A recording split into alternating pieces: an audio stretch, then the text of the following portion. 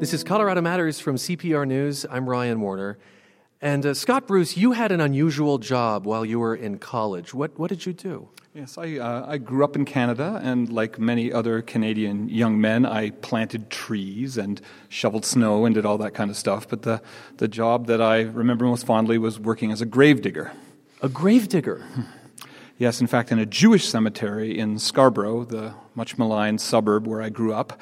Working in a Jewish cemetery is problematic in Canada because according to Jewish custom, of course, you have to be buried by sundown the day after you've died. And in a Canadian winter, that can be particularly challenging. With the hard ground? With the hard ground. So I became an expert both at the shovel but also at the jackhammer. I see. So this was not done with some huge excavator. You really did do digging. We dug. Yes, we dug. Absolutely. Okay. How long would it take to dig a grave in the cold of winter? Well, it depends on whether or not we were enthusiastic enough to go 6 feet down. 4.5 feet under, maybe. Okay. So the problem is, of course, is that once you dig through the 6 or 10 or 12 or 18 inches of frost, however deep it gets when the weather is particularly cold, then you hit water. And that poses some structural problems to actually digging a really, really nice, clean hole. Okay. So sometimes we had a bit of a splash, and sometimes we got down pretty far. But my best graves were dug in the summer. Well, do you believe in ghosts and in grave digging? Did you have encounters with them? No. Well, myself, yes, I believe in ghosts. I ran into many bodily remains when I was digging graves, skulls and bones and things like that. But the cemetery I worked for was not haunted as far as I can tell. How about you?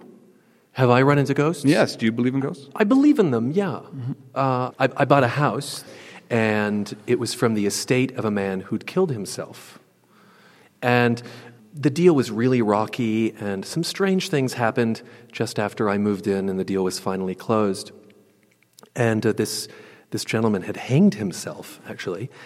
And a friend of mine heard about this, and as a housewarming gift, she's a bit new agey.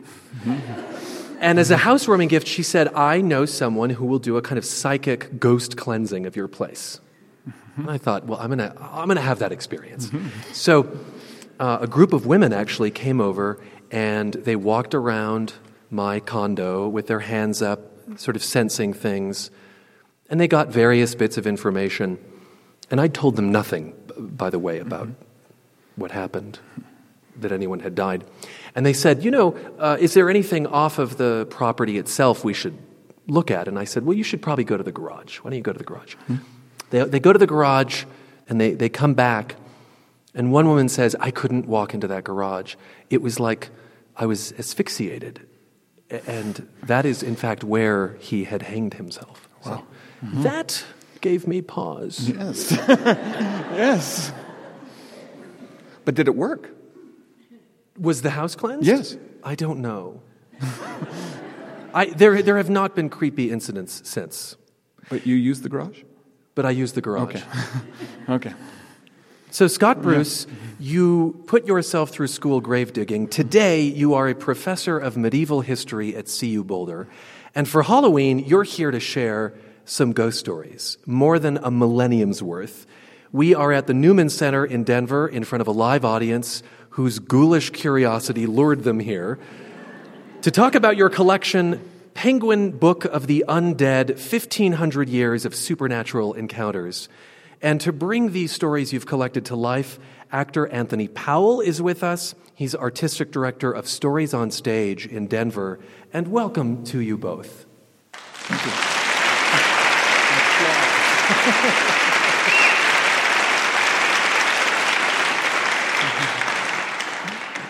What we're going to learn in the next hour is that modern ghost stories in the West, from haunted houses to the shambling dead, trace their roots to early Christianity, and really even further back to paganism. So let's start with paganism and the practice of necromancy, communicating with the dead. I asked if you could do some necromancy for us tonight. And I refuse because it's incredibly messy. It's messy.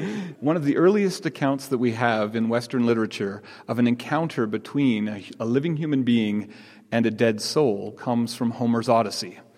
And the story goes that Odysseus was trying to find his way home after the Battle of Troy, and he was having a hard time doing it.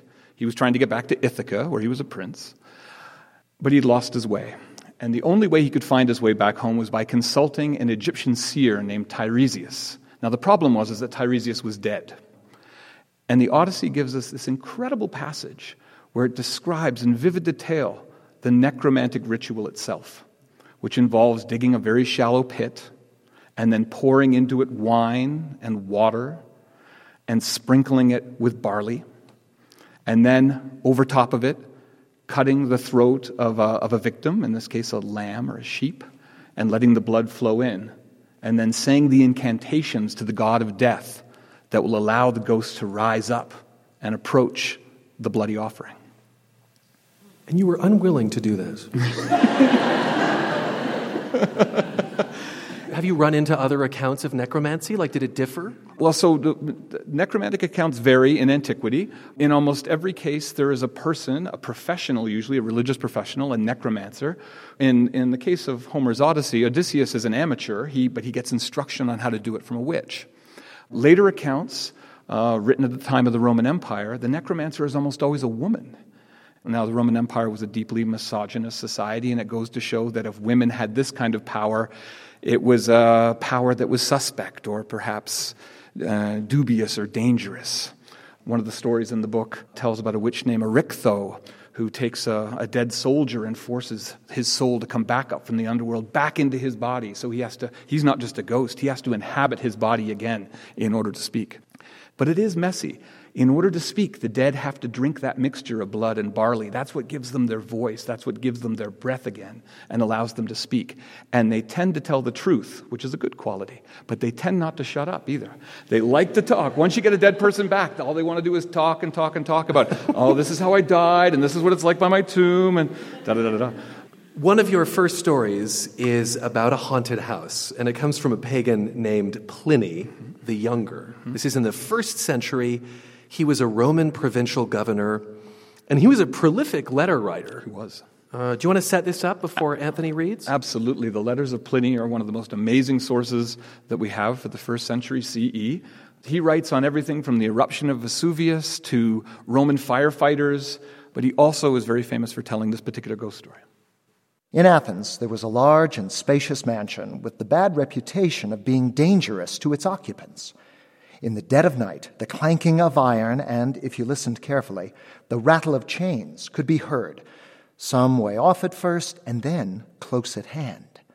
Then there appeared the specter of an old man, emaciated and filthy, with a long flowing beard and hair on end, wearing fetters on his legs and shaking the chains on his wrists. The wretched occupants would spend fearful nights awake in terror. Lack of sleep led to illness and then death as their dread increased. For even during the day, when the apparition had vanished, the memory of it was in their mind's eye, so that their terror remained after the cause of it had gone. The house was therefore deserted, condemned to stand empty and wholly abandoned to the specter.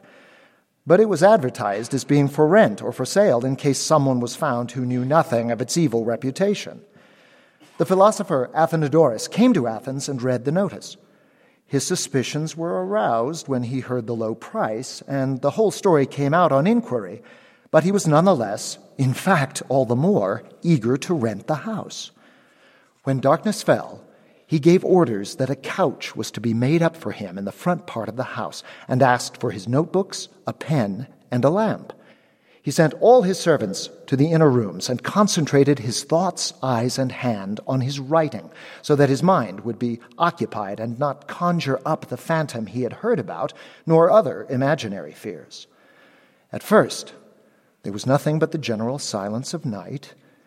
Then came the clanking of iron and dragging of chains. He did not look up or stop writing, but steeled his mind to shut out the sounds. Then the noise grew louder, came nearer, was heard in the doorway, and then inside the room. He looked around, saw and recognized the ghost described to him. It stood and beckoned as if summoning him. Athenodorus, in his turn, signaled it to wait a little, and again bent over his notes and pen, while it stood rattling its chains over his head as he wrote. He looked around again and saw it beckoning as before, so without further delay he picked up his lamp and followed. It moved slowly, as if weighed down with chains, and when it turned off into the courtyard of the house, it suddenly vanished, leaving him alone. He then picked some grass and leaves and marked the spot. The following day he approached the magistrates and advised them to give orders for the place to be dug up. There they found bones, twisted around with chains, which were left bare and corroded by the fetters when time and the action of the soil had rotted away the flesh. The bones were collected and given a public burial, and after the shades had been duly laid to rest, the house saw them no more. It's remarkable to me that that's from the first century because it feels very modern. Like I could imagine Lindsay Lohan starring in that or something. Lindsay Lohan is the aged philosopher. What's the lesson there? Why does that ghost with its chains come back? The main lesson here, and we're going to see over the course of the evening, that the ghost stories are didactic. They usually tell a lesson or they teach us something. And in this case, the haunting occurs primarily because the ghost was improperly laid to rest. He's buried in chains in the yard. Now, we can speculate as to why the ghost was in chains. Perhaps it was a criminal who was killed, a fugitive, somebody like that, but clearly someone who did not have the proper solemn rites of burial that allowed its spirit to rest. And we see this again, going back to Homer's Odyssey. When Odysseus sees the ghosts rising up, hundreds and hundreds of them come to answer his necromantic summons, he points out that many of those ghosts are agitated for particular reasons and therefore susceptible to his summons. Some of them are young girls with broken hearts. Some of them are old men who had suffered much. Many of them are soldiers who died in battle young by violence and then lay unburied. And that's the key point, lying unburied. And so we see this time and time again. A haunting occurs because it's a reminder that you have to do your duty to the dead to bury them. If they're your friend, your enemy, whoever they are. Otherwise, that lays the ground for a haunting. And is the message, bury your dead, a religious one? Like that's what God wants? Or is it, you leave bodies out and that leads to disease? Like, is this a weird public health message? Well, no, that's a really, really good question. So remember that in Roman paganism, the whole principle of paganism is that there are many, many gods, and that you owe your duty to the gods. There's no ethical component really to Roman religion. It's not about being a good person. It's about doing what you're supposed to do. And one of the things you're supposed to do is bury the dead. Now, Rome itself was a city of over 1 million people right at the height of the Roman Empire. And of course, they had a massive public health problem when indigent people died. There were thousands of people dying on the streets of Rome every day. So what did they do about them? Well, they had professional funerary workers whose job it was to go around the streets, to gather up those bodies, and they did so with giant hooks that they would put in the bodies and they would drag them away. And then they would take them to what we call euphemistically potter's fields, right? Just giant communal burial grounds for the indigent. And they would throw them there. But of course, nobody likes to be around people who work with dead bodies. I know this personally. And as a former gravedigger, okay. And so these people were demarcated. They were often tattooed or they wore bells so that you knew when they were coming. But yeah, it's a great question. Oh, yeah. You're listening to Colorado Matters. I'm Ryan Warner, and my guest is CU Boulder historian Scott Bruce. He's put together a millennium's worth of ghost stories in the new Penguin Book of the Undead. So what happens to ghost stories when paganism gives way to Christianity? That's coming up in a conversation recorded in front of a live audience at the Newman Center in Denver. To help you get into the Halloween spirit, here's music from a 3,000 pipe organ at the Newman Center, played by Joe Galima, who was the longtime organist at the U.S. Air Force Academy in Colorado Springs.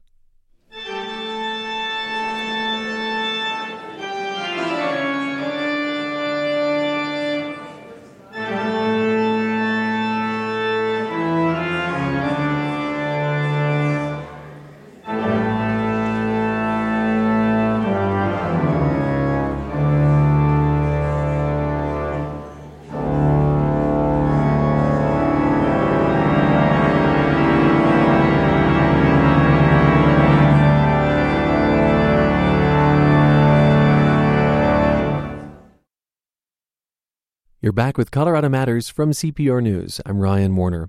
For Halloween, we have more than a millennium's worth of ghost stories for you. They're collected in the new Penguin Book of the Undead. It was edited by CU Boulder historian Scott Bruce, who specializes in the religion and culture of the Middle Ages. He says you can trace many modern spooky stories to paganism and then early Christianity. So Christianity comes along. Many pagans, of course, become Christians. And the necromancer is replaced with another kind of middleman between the living and the dead. And this is a holy man. And, this makes some ghost stories less scary than others because, as you said, they're didactic. They're like public service announcements. The world has changed. The Roman Empire has given up paganism. Christianity has been adopted as the official religion of the empire. Massive numbers of pagans have converted to Christianity. And yet ghosts remain pretty much unchanged. And when you think about it, when you go back and look at the 27 texts that make up the New Testament authors, early Christian authors, are not very interested in ghosts. They're not very interested in what happens to you immediately after you die. They're interested in at the end of time and the last judgment. And in fact, in the entire New Testament, there's only one mention of a ghost. It's in the Gospel of Matthew. Jesus is at the shore of a lake, and he's preaching, of course, and then he wants to go up to the mountain to pray, and he sends his followers off into the lake on their boats. And then he comes down later, and they're still out there in their boats, and so he, of course, walks across the water to see them. And as he's walking across the water, the scene shifts to the boats themselves, and they say, "It's a ghost." Phantasma is the word that they use in Greek. And he says, no, it's just me. Come in, the water's fine. He calls Peter in, and of course, the apostle lacks faith and falls in the water and all that. But so the New Testament is not very concerned with ghosts, and consequently, early Christians adopt wholesale pagan ideas about why people return from the dead, why ghosts appear. Now, what has changed, of course, is the authority. We now have a holy man who is ordering ghosts to reveal themselves and to show where they lay buried, as opposed to a pagan religious specialist like a necromancer, who in this period are now seen to be completely unsavory and inappropriate and non-Christian. And early Christians, who I suppose we can think of as Catholic, because this is before Reformation, embrace the belief that a torment in fire awaits sinful people when they die. Naturally, one wonders, what does that torment look like? And you hear that in the story Drythelm Returns. Why don't you set this up for us? Well, it's only in the early 7th century that a Christian author, Pope Gregory the Great, appropriates the classic ghost story and uses it to make a statement about Christians in the afterlife. And he begins telling stories about souls that return from the dead to beseech monks, especially religious specialists, for prayers. They say that they are suffering in torment, these souls, they're burning, and that the prayers of the monks will release them. And this is, in fact, the moral of the story. The monks pray, the soul comes back to say, the ghost comes back to say, "I have been released, thank you so much, I'm off to heaven." These are the earliest true Christian ghost stories. But a generation after Gregory the Great, in the late 7th century, we see a whole bunch of Christian thinkers reading his ghost stories and thinking, well, where did the ghosts come from? And this leads a number of authors to become what I like to call cartographers of the other world. They begin drawing maps in their mind and describing this place. And Bede's story of the return of Drythelm is one of the earliest ones. A man with a luminous appearance and bright clothing was my guide. We went forth without speaking in what seemed to me to be the direction of the rising of the sun at the solstice. As we walked, we arrived at a valley that was very broad and deep and seemed to stretch on forever to our left. One side of the valley was very terrifying with raging flames. The other was equally intolerable, owing to fierce hail and cold blasts of snow gusting and blowing away everything in sight. Both sides were teeming with the souls of men, which seemed to be thrown back and forth as though by the onslaught of a storm. When those poor souls could no longer endure the intensity of the immense heat, they leapt into the midst of the deadly cold. And when they could find no respite there, they leapt back to the other side to burn in the midst of those unquenchable flames. Since a countless number of misshapen souls was subject to the torture of this alternating misery far and wide, as far as I could see without any hope of respite, I began to think that perhaps this was hell, for I had often heard stories about the agonizing torments there. My guide, who walked ahead of me, answered my thought. Do not believe this, for this is not the hell you are thinking of. So it seems like the gorier a picture you can paint, the more I'm going to want the monks praying for my sort of lost soul, right? This becomes in a way like an ad for monks. It really does. The first message that you're going to hear as a medieval Christian when you hear this story is search your heart. What bad thing did you do or think on the way to the event tonight? And some of you clearly worse things than others.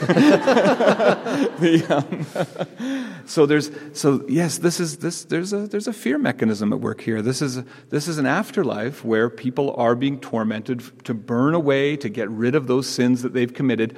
But the ultimate message is optimistic, which is that once all that stuff is burned away, it might be unpleasant in the meantime, but the final destination will be heaven. That's the thought. This will eventually, these images, these ideas of this third place, will eventually coalesce into the doctrine of purgatory, the doctrine of a third place of cleansing in between heaven and hell. The difference between purgatory and hell, and the Spirit Guide says this so well to the soul of Drytalm as he leads him through this place, is this is not the hell you're thinking of. Hell is worse. And hell is worse because hell is eternal. You're listening to a conversation recorded at the Newman Center in Denver with Scott Bruce, who put together the new Penguin Book of the Undead, 1,500 Years of Supernatural Encounters. Bruce is a historian at CU Boulder. Coming up, if ghost stories helped monks sell their services, then we'll hear about the head salesman, the Don Draper of soul saving. First, more from organist Joe Galima, who teaches at DU's Lamont School of Music.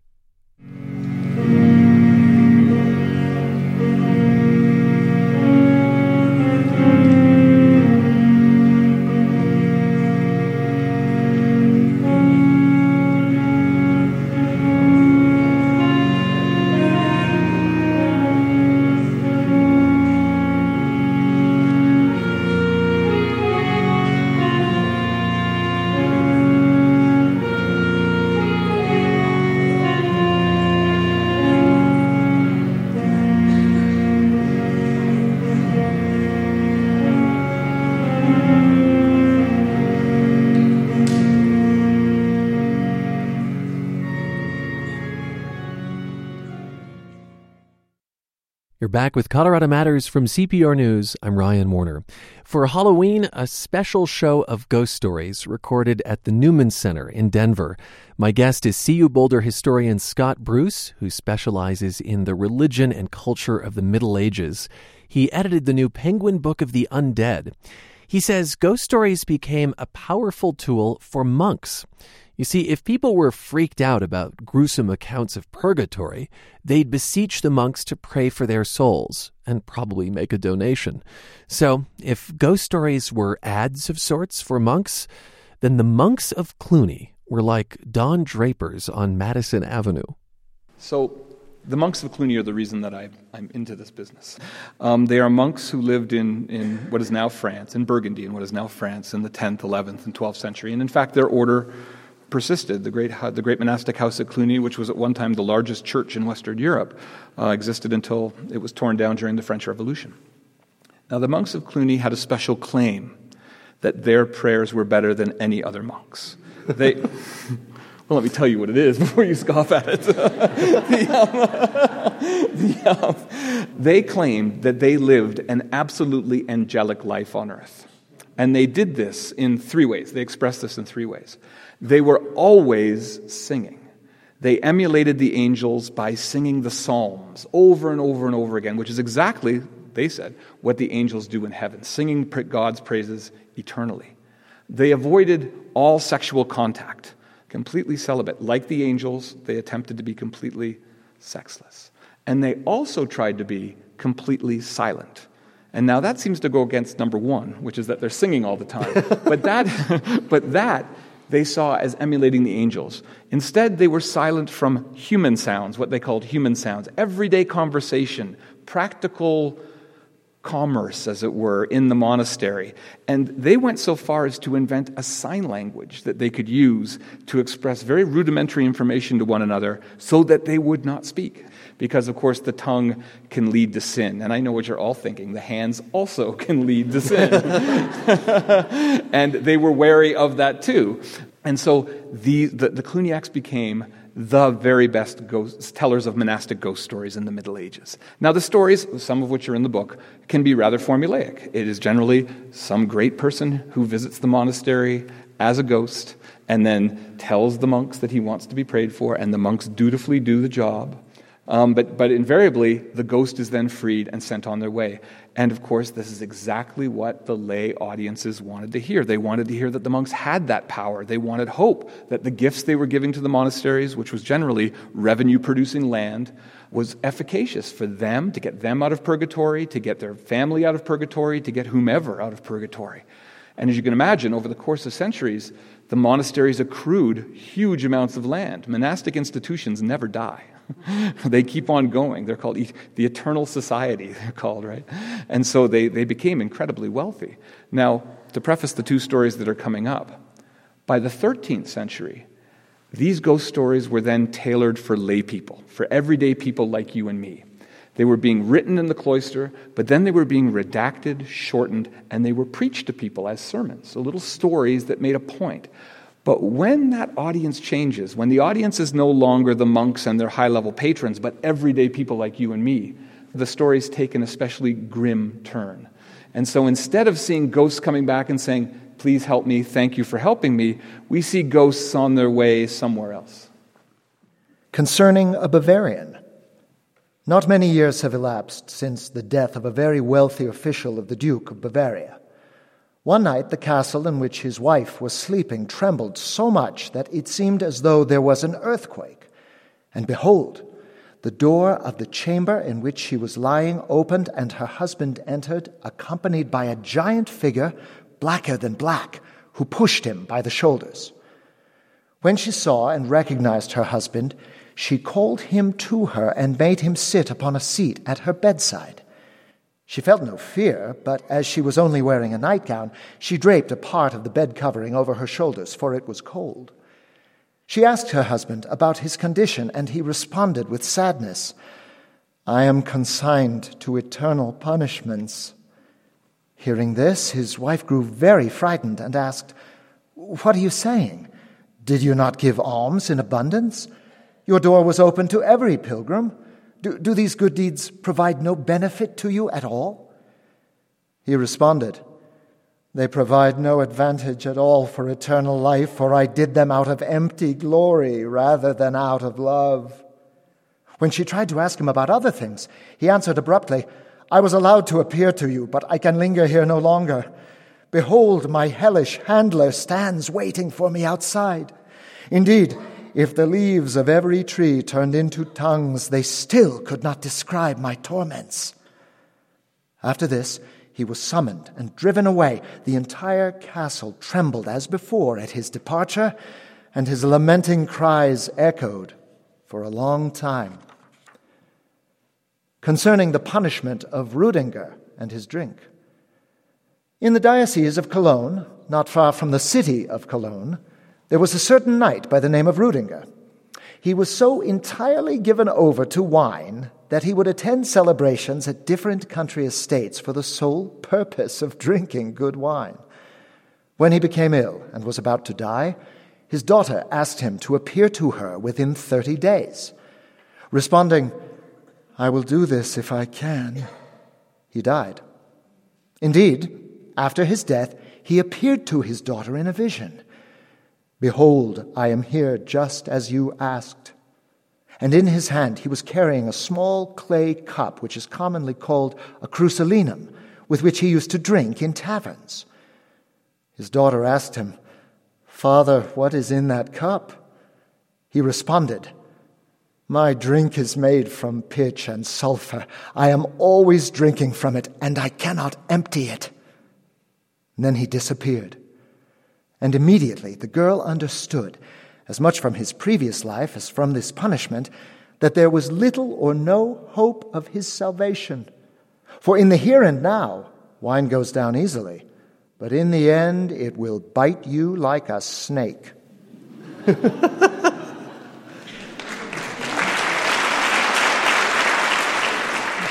We are hearing more than a millennium's worth of ghost stories today, thanks to Anthony Powell of Denver Stories on Stage and CU Boulder historian Scott Bruce. Bruce edited the new Penguin Book of the Undead. Our Halloween special continues with zombies of the Middle Ages. This is Colorado Matters from CPR News.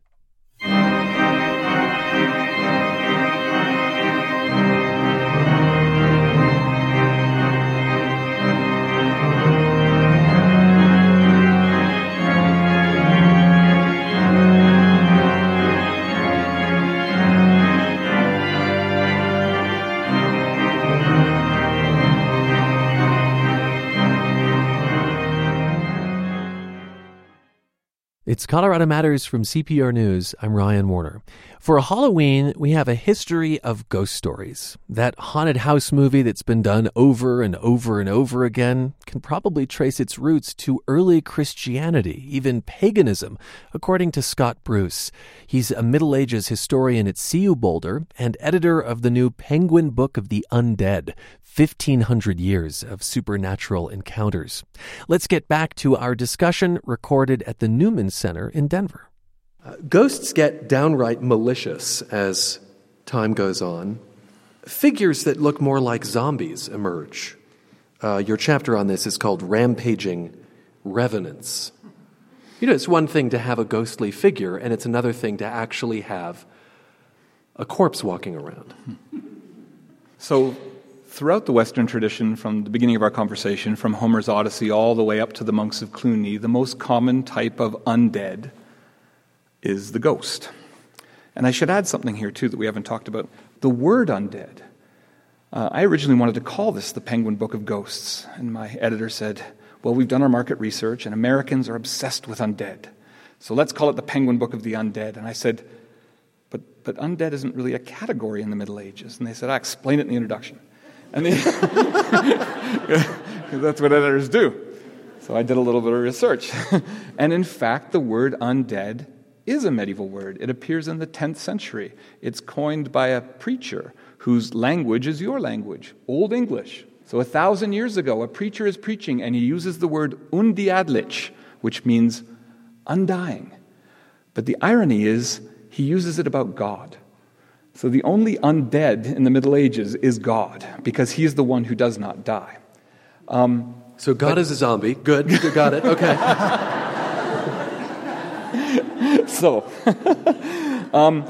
But starting in the 12th century, we see a whole host of authors talking about a brand new phenomenon.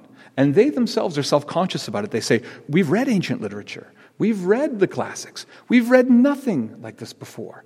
The dead are rising from their graves. It's not the spirits of the dead returning from purgatory. It is literal corpses rising up out of the ground and shambling around villages and threatening people and harming people and terrifying people.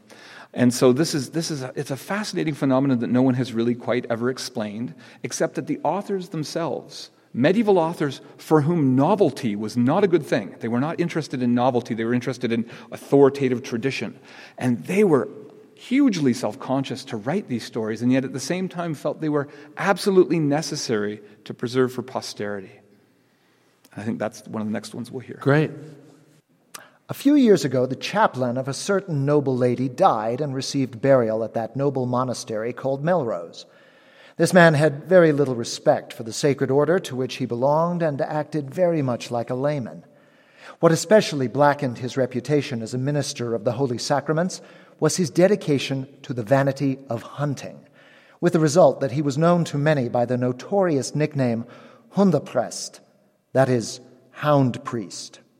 And indeed, while he was alive, this preoccupation of his was alternately ridiculed by people or thought to be a refined pastime, but it was only after his death that the guilt deriving from it became clear, for he rose from his grave at night. He was unable to sow terror or cause harm in the monastery itself due to the merits of the holy monks who lived there. After that, he wandered around outside the abbey and carried on with great groans and a hideous murmuring, particularly around the bedchamber of his former mistress. After this had happened a few times, she became very anxious and shared the enormity of her fear and sense of danger with one of the monks who visited her concerning an affair related to the abbey. She demanded with tears that prayers more earnest than usual be poured forth on her behalf, as though for one suffering in agony. The monk sympathized graciously, and for good reason, with her anxiety, for she seemed most deserving of numerous prayers from the holy community of that place, and he promised a prompt remedy through the mercy of the highest power. The monk returned to the abbey and joined forces with another monk of the same age and temperament, and 2 strong young men with whom he kept watch over the cemetery where that wretched priest lay buried. These 4 men, furnished with weapons and bravery, spent the night in that place, safe in the support that they provided for one another. Midnight had just passed, and no sign of the monster had appeared. Then it happened that 3 of them, leaving alone in that place the one who had brought them all together, went into a nearby house, as they explained, to ward off the chill of the night with a fire. Then, when this monk found himself alone in that place, the devil, believing that he had found the right moment to break the monk's courage, roused his vessel, which had seemed to have lain quiet longer than usual. Seeing the monster from a distance, at first the monk grew stiff with fear, for he was alone, but he soon recovered his courage. When it was clear that there was no place to run, he valiantly intercepted the onslaught of the horror, which rushed toward him with a terrible roar, and buried the battle axe he was wielding deep into its body. When it received this wound, the monster let out a cry and, turning its back, fled away, though not quite as quickly as it had advanced. The amazing monk harried his fleeing foe from behind and forced it back into its own tomb, which gaped open for the monster on its own accord. Once it had snatched its guest from the sight of its pursuer, the tomb appeared to close right away with the same ease. While these events were taking place, the companions who had sought relief from the night's chill near the fire left the house and ran late to the scene. When they heard what had happened, at dawn they assisted in digging up that cursed corpse and dragging it away from the tomb. Once they had cleansed the monster of the dirt that came out with it, they found on its body the great wound that it had received, and in the tomb a large amount of gore which had flowed from it. And so they carried the corpse beyond the walls of the abbey for burning and scattered the ashes.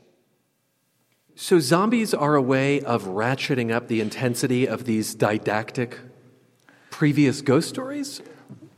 Well, it's clear from the story that the zombie itself rose up because the person was bad in their life, as an especially wicked individual.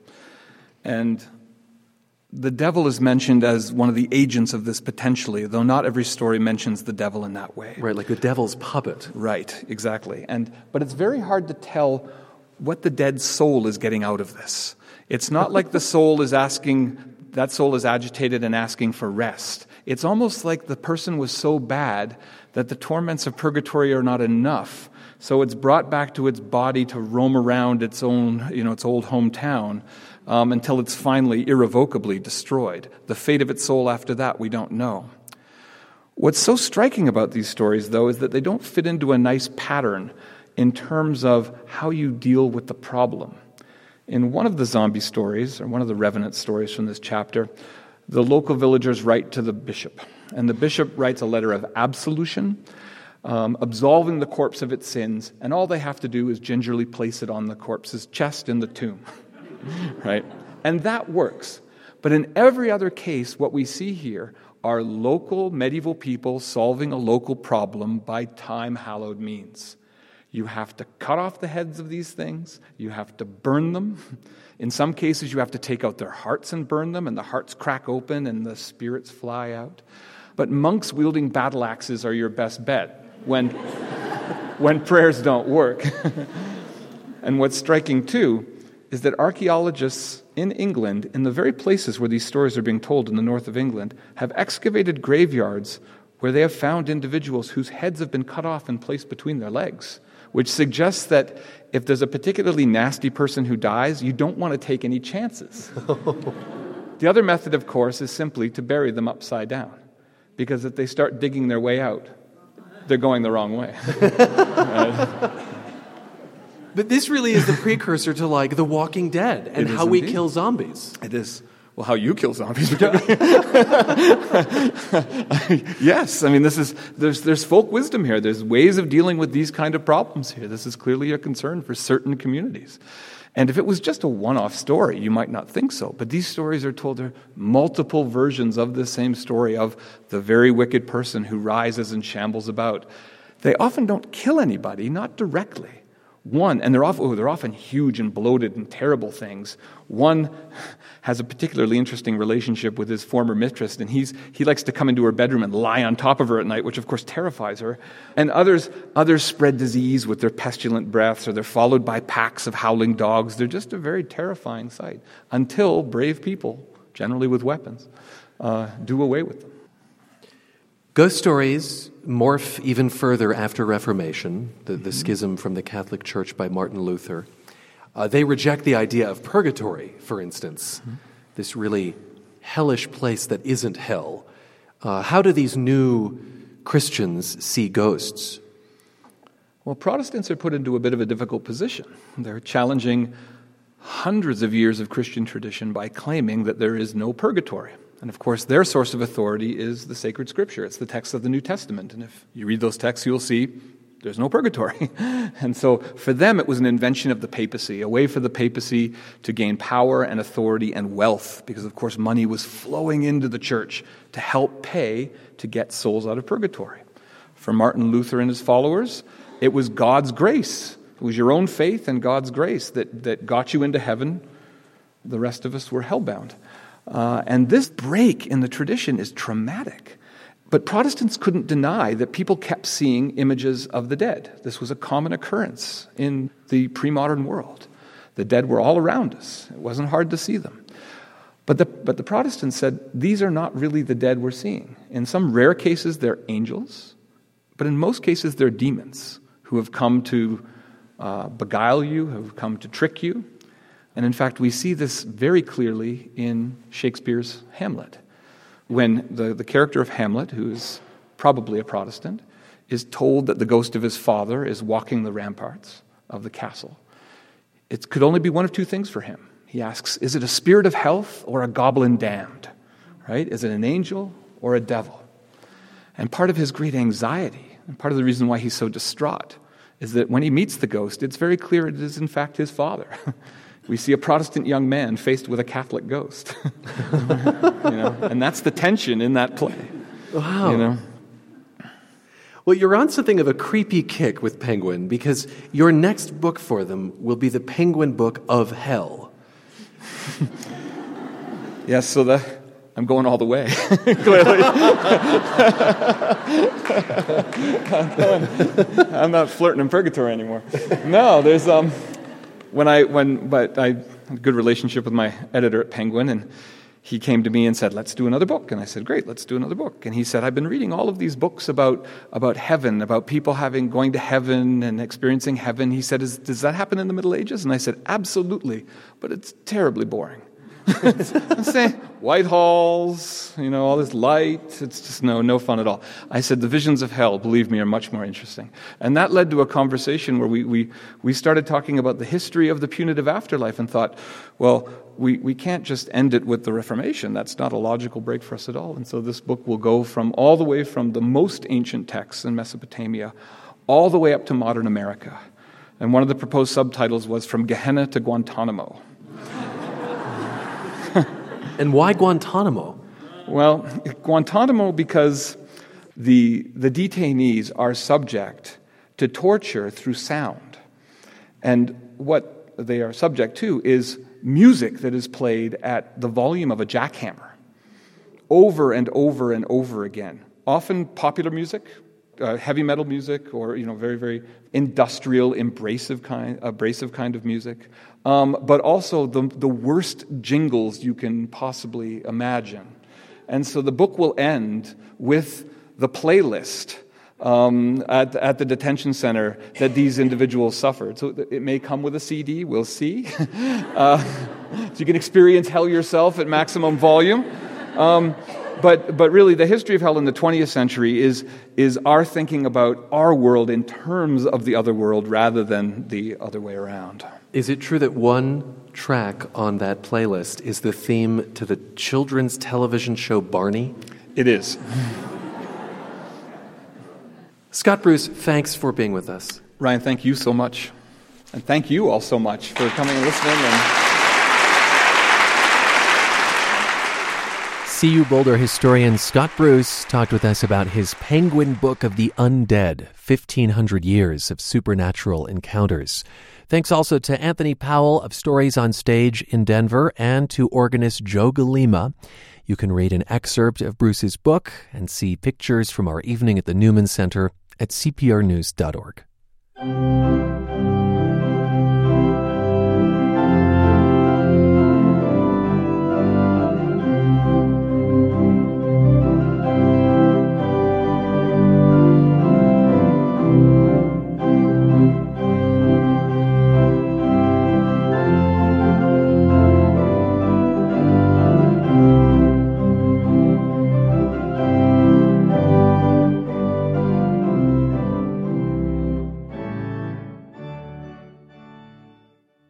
Finally today, a taste of what's to come this week on Colorado Matters. This election has divided people, whether you dropped a friend on Facebook or just avoid talking politics at the water cooler. Other political opposites, though, are making it work. And this week we will bring you some of their stories, like Bonnie Schreiner of Denver and her husband Hank. She's voting for Clinton, he's voting for Trump. She bought a Clinton sign to put on their front lawn. And then all of a sudden one day, the mailman's coming, and I see that he has this big old box. And then I saw it was from the Trump campaign. Instead of handing it over to her husband, who'd ordered it, she put it in her car. And I took it to my office and put it in the closet and just left it at that. And it was about maybe 3 weeks later, I saw my husband, who's an old fighter pilot, and he can't hear very well. And I was driving up from work, and I saw him. He didn't hear me. He's taken my Hillary sign out of the front yard and put it back around the side of the house into the garage. And so I didn't say anything for a couple of days. And then he said, "Where's my Trump sign?" And I said, "Where's my Hillary sign?" And so then we had this detente. And finally I said, "Okay, look, I'll give you the Trump sign, and you give it to a neighbor to put in their yard, and you give me back my Hillary sign, and I'll put it in a neighbor's yard." And that's how we've resolved it. But neither of us have produced the sign yet, so we're still at loggerheads. Bonnie Schreiner of Denver. More stories of political opposites coexisting this week on Colorado Matters from CPR News. I'm Ryan Warner. Thanks to Rachel Estabrook and Michael Hughes. Matt Hers as well. This is CPR News.